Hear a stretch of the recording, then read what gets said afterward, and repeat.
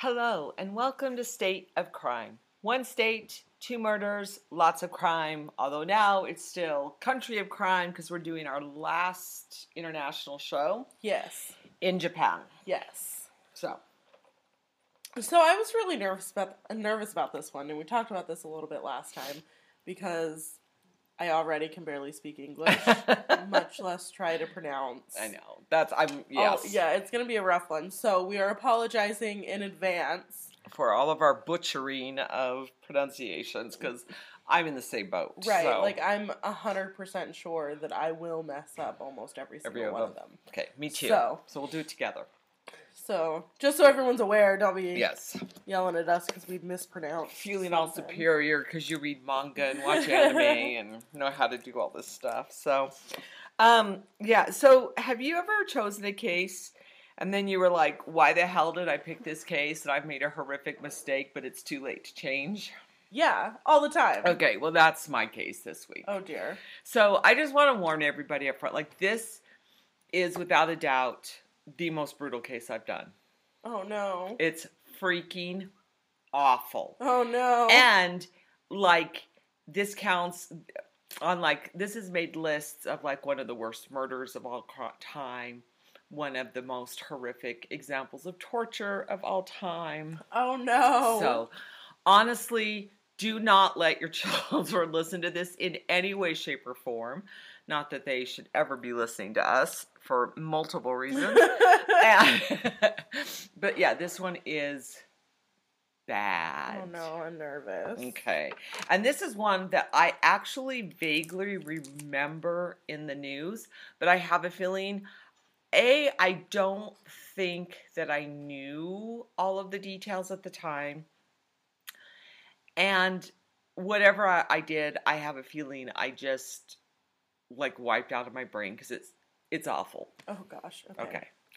So I am doing the murder of Junko Furuta. Okay. You don't know this one at all. Mm-mm. Okay. You didn't even come across it in any of your research. Mm-mm. Okay. Because by the way, Kaylin stole what would be an Elena case for her case this week. I did, and I'm really excited about it. So this might have been my revenge. I'm not sure. Okay. So, There it goes. Okay. All right. So this takes place in November of 1988 in Masato, Japan. So at the time, Junko Furuta had just celebrated her 17th birthday 3 days before. Okay. She was a pretty girl, and if you look up her name, there's her, I'm assuming it's her last school picture that was taken, and she's just lovely. She was pretty, she was intelligent, she was a good student. Everyone described her as being a good girl. Mm-hmm. She did not smoke, she did not drink, and didn't use any drugs. And even though I guess at the time, in our high school, kids, if you're too much of a goody-goody, kids kind of look down on you a little bit. But she still seemed to be pretty popular, well-liked, just a good girl. And then she also, in addition to being such a good student, which is not easy in Japanese schools, she also had a part-time job. Unfortunately, she also went to school with a monster whose name was Hiroshi Miyano. And Miyano was already known as the school bully. He was just mean and awful, and he had some connections to the Yakuza, which is the Japanese mafia, basically. Okay. A lot of people are probably familiar with them because of movies. They get, in there a lot. And I don't know exactly what those connections were or how valid they were, but they seem to be, they must have had some reality to them, as we'll see as things play out here. So unfortunately for Junko Furuta, Miyano developed somewhat of a crush on her and had asked her out, and she said no. And I'm sure he didn't like that. of course he didn't, and Yeah. typical, male, privilege, whatever. Um, he and another friend, Minato, were hanging around a local park in Misato, where apparently they would hang out quite often and gang rape women. Oh. Yes, so this was one of the things they did for fun. Okay. Yes, so they're disgusting. Around 8:30 p.m., they noticed that Junko was on her bicycle coming home from her job. Now, according to most versions, they kind of set up a trap for her. So Minato kicked her bike or did something, that caused her to wreck and fall off her bike. And then he like ran away or whatever. And then Miyano, the one that had the crush on her, stepped in, pretended to be, oh, I saw you got hurt. Here, let me help you. And the worst mistake of her life is that she trusted him. She was never going to make it home again. Sad. And so Miyano leads her to an abandoned warehouse, and when her bike had fallen over and her school bag, that he had grabbed her notebook and said, I know where you live. Your address is in here, which it was. And after that, and said, if you do anything, my Yakuza connections will kill your entire family, and immediately started threatening her. So, and he leads her to an abandoned warehouse and rapes her and uses that threat to keep her silent. He then takes her to a park where Minato, the kid that had helped him get her off her bike, two other kids, Ogura and Watanabe, were waiting. There, they all raped her. Oh my gosh. This is nothing. It's going to get so incredibly worse. Okay. Her torture is going to last for 44 days. Oh my God. Yes. And this is one of those cases that, so first of all, these perpetrators were all teenagers, most of them 16 to 18. The oldest was 18. And in Japan, as in the United States, if you are a juvenile offender, they keep your identity secret. However, when these four went to trial, the reason we know their names is because there was a magazine, and I think I might have it down here. I can't remember it right now. But they found out their identities, and they said what they did was so horrific, they don't deserve to have their names shielded. So they released them, and that's one of the reasons that we know exactly who these demons are. So after they rape her at the park, they take her to Minato's parents' home. And this is where it gets really insane. That's where they keep her for the next 44 days. What the fuck? And during that time, well, I'll get to that in just a minute. So within a short period of time, Junko Furuta's parents had called the police and reported their daughter missing. And what they did is, around that time, the boys forced her to call her parents and say, I've ran away from home and I'm staying with a friend and I'm okay. So that kind of dampened the police looking for her. So while they're holding her in Minato's parents' house, at first, whenever the parents would come around, they would pretend that she and Minato were now dating and that she was just there hanging out, which I don't know how it's weird. Over time, the parents kind of clued in, no, there's something else going on here. But because they were so afraid of Miyano's Yakuza connections, they never said or did anything. What? I know. And as throughout they said throughout the 44 days, as many as 100 people knew that she was being held there and what was going on, and nobody did anything. Oh my God. Which just, this case, I mean, honestly, this is probably one of the worst things I've ever read. So,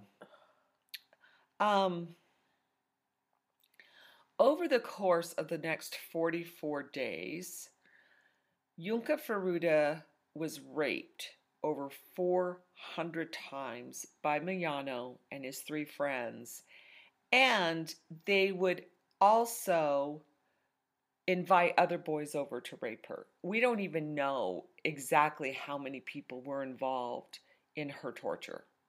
We know of these key four who ended up going to trial, but we don't know how many other of these kids that were invited over took part to varying degrees. Holy shit.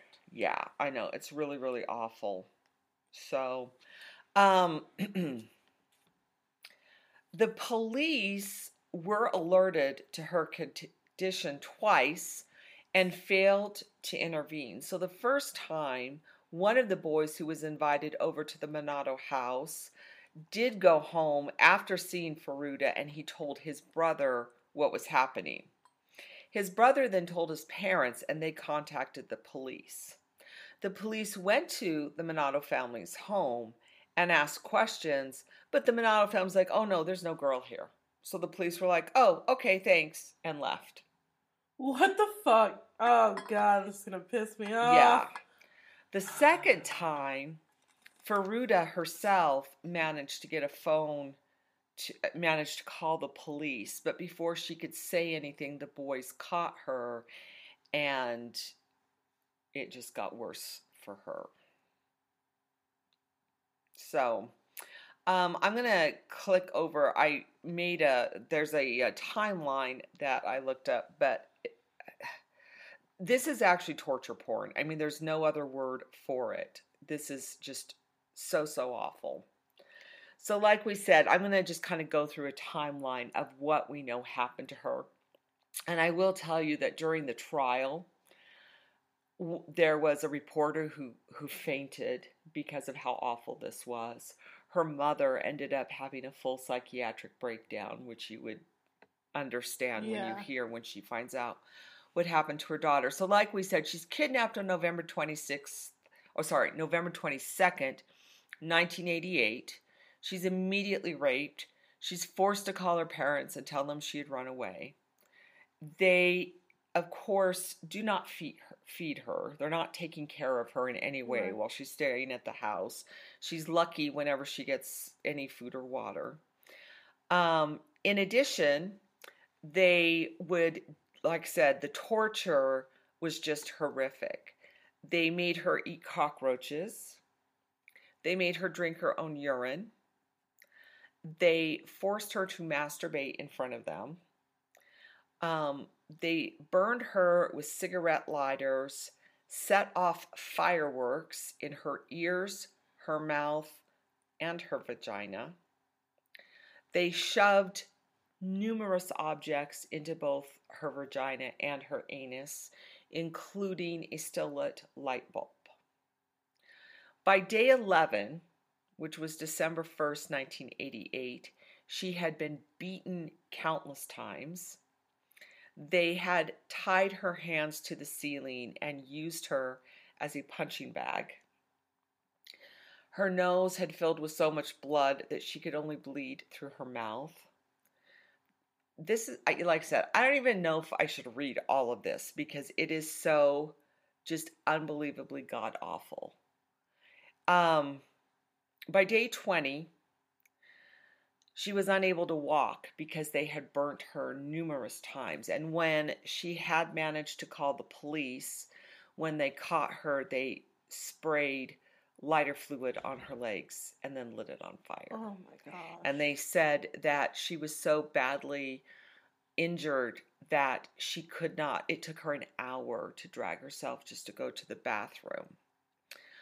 By day 20, they had continued to do all of these horrific punishments to her. And this is where it was just bizarre to me. So during some of the torture, she went into convulsions. The boys said they thought she was faking it. That's disgusting. And there were a couple of other times where, when she was exhibiting effects of what they were doing to her, they would claim that they thought she was faking it, which is another level of just such bizarre cruelty that it's, like I said, this is a case that it's almost impossible to just wrap your mind around, like how people could be this depraved. By day 30, she is in such horrible pain and in such horrible shape because of all the things they've done to her. And like I said, I'm not going to read everything because I can't. And I feel guilty almost. Like, it's one of those things where I think you need to know how horrific these people are, but at the same time, it almost becomes voyeuristic. In any case, she started to lose control of her bladder and bowels because of what they were doing to her. And by day 40, which I don't know how she wasn't begging before then, she was begging them to just kill her and get it over with. And apparently she couldn't even get off the ground anymore. Here's where it gets really strange, and I'm not sure exactly where this happened. Do you know what I mean? Because according to testimony, what set them off is that on day 44, they forced her to play a game with them called Mahjong, which some people might be familiar with. It's kind of they look like dominoes, sort of, but they have different symbols on them. Yeah. And according to their testimony, what finally brought her murder about was they forced her to play a game of Mahjong with them, and she won. Now, given that this is day 44, I have a hard time understanding how she was in any shape. Right. Do you know what I mean? To do this. But that is across all of the sources that I read, they all said that was true. Which on the other hand, it also makes, because Mahjong is a game of strategy and skill, makes me think, I kind of love it, if that's true, that she beat these pieces of walking excrement. Do you know what I mean? That she's at this stage and still can beat that. You know what I'm saying? In any case, whatever the thing is, the story is that they played a game of Mahjong, she won, and they then beat her with an iron barbell, burnt her again, and this time they said because she had incontinence, she had many wounds which were infected, that she smelt so badly. So when they started beating her, they put plastic bags on their hands and beat her until she died. Ugh. I know. Now, I don't know how many of you like to watch Japanese horror movies, but, in Japanese horror movies, it's always somebody who suffered a wrongful death. And if there's anybody that would become one of these hungry ghosts looking for revenge, it would be her. And I hope she gets all 4 of these monsters and anyone else who was associated with this. After they killed her, less than 24 hours later, they hide her body in a 55-gallon drum, fill it with concrete, and then disposed of it in a tract of reclaimed land in Koto in Tokyo. Her body was found not too much longer. And of course the police were kind of familiar with these dudes. And when they brought one of them in, there had been another murder. They brought the one guy in, and they were questioning him about a murder of I think it was a mother and daughter. And apparently this was completely something he had nothing to do with. Right. But when they were questioning him, he thought they were questioning him about Junko Furuta's murder. Oh. So he just starts spilling, and that's how they figured out. Oh. Yeah. Dumbass. Yes, which is insane. I know, it's gross. Um, and it's going to get worse. So I'm really sorry. This is just awful. Um, the thing that's the worst about this is that the boys all got such incredibly short sentences. Ugh. And so I was going to try to find here. I wrote those down. I'm sorry, I'm jumping around. You guys, this case was so awful. I couldn't even bring myself like to write my notes. I just put them together on my phone because I'm like, I don't even want to write this stuff out. Yeah. You know what I mean? Yeah. Like, it was just, it was too horrific. And I'm still like having the worst. So here's, oh God, it's just going to piss you off so much. Are you ready for this? Yeah. So Hiroshima Yano, the one supposedly with the Yakuza connections and everything, all right, he got 20 years. Okay. And I believe he might have been 18. I think he was the 18-year-old. Minato, the one, it was his house and everything, got 5 to 9 years. What the fuck? Okay. Ogura got 8 years, and Watanabe got 5 to 7 years. What the fuck? And here's what makes it even worse. They weren't even found guilty of murder. What? They all pled guilty to, what was it, something like physical harm that led to death. What? Yeah. That is the biggest pile of bullshit I've ever heard in my life. What will make you a little bit happy is that those who got the single digit ones, they went and appealed their cases, and they all ended up getting 2 to 4 years more. But apparently that was the most that could be given, you know, at the time. And that's the part. And then one of these assholes, Minato, the one whose home all of this happened in, this is just unbelievable.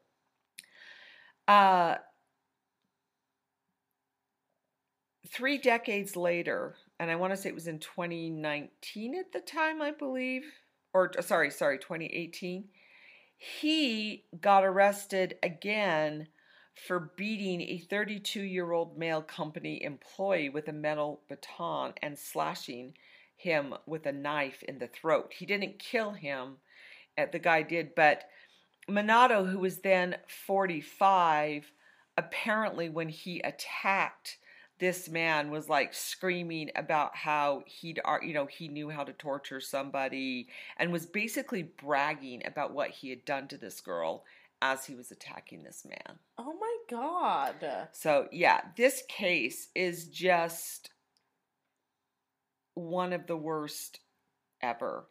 And one of the guys, so the one family had to sell a lot of their house and everything, and they had to pay Junko's family. One source said it was like the equivalent of $450,000. Jesus. Yeah.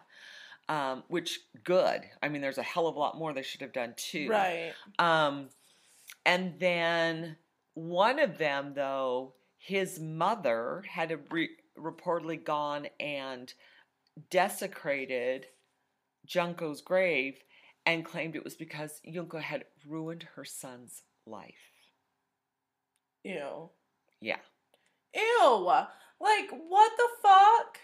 So that gives you, like I said, this case to me, it's like, so first of all, there's just this, there are those cases that you read about where you're just like, and like your toy box killer was kind of like that for me, and where you just think, how could any human being be like this? Right.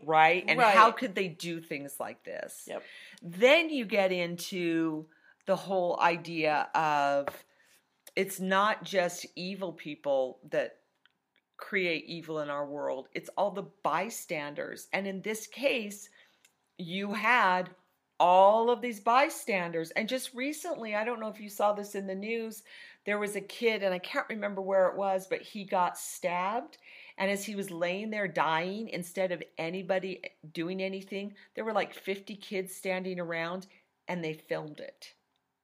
Nobody What? called the cops and took pictures. And that was here in the United States. What the fuck? So, there's that aspect of it of, how do you have up to 100 people? And especially the parents, like, okay, I get it. You're scared of the Yakuza, but for God's sake, like, right. You know what I mean? There was nothing I don't know.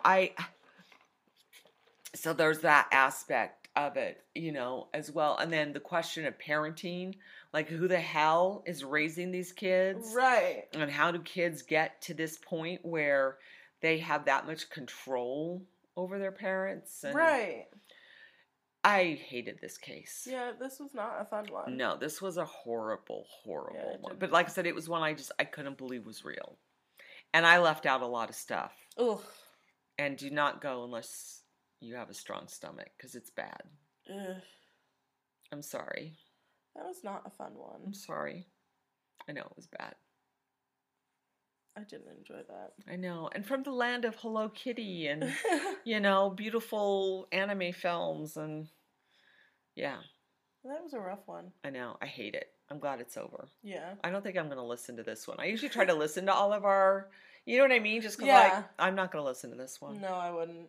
I don't think anyone should listen to this one. I'm sorry if you listened. But I'm like, sorry if I you're did still this. here, thanks.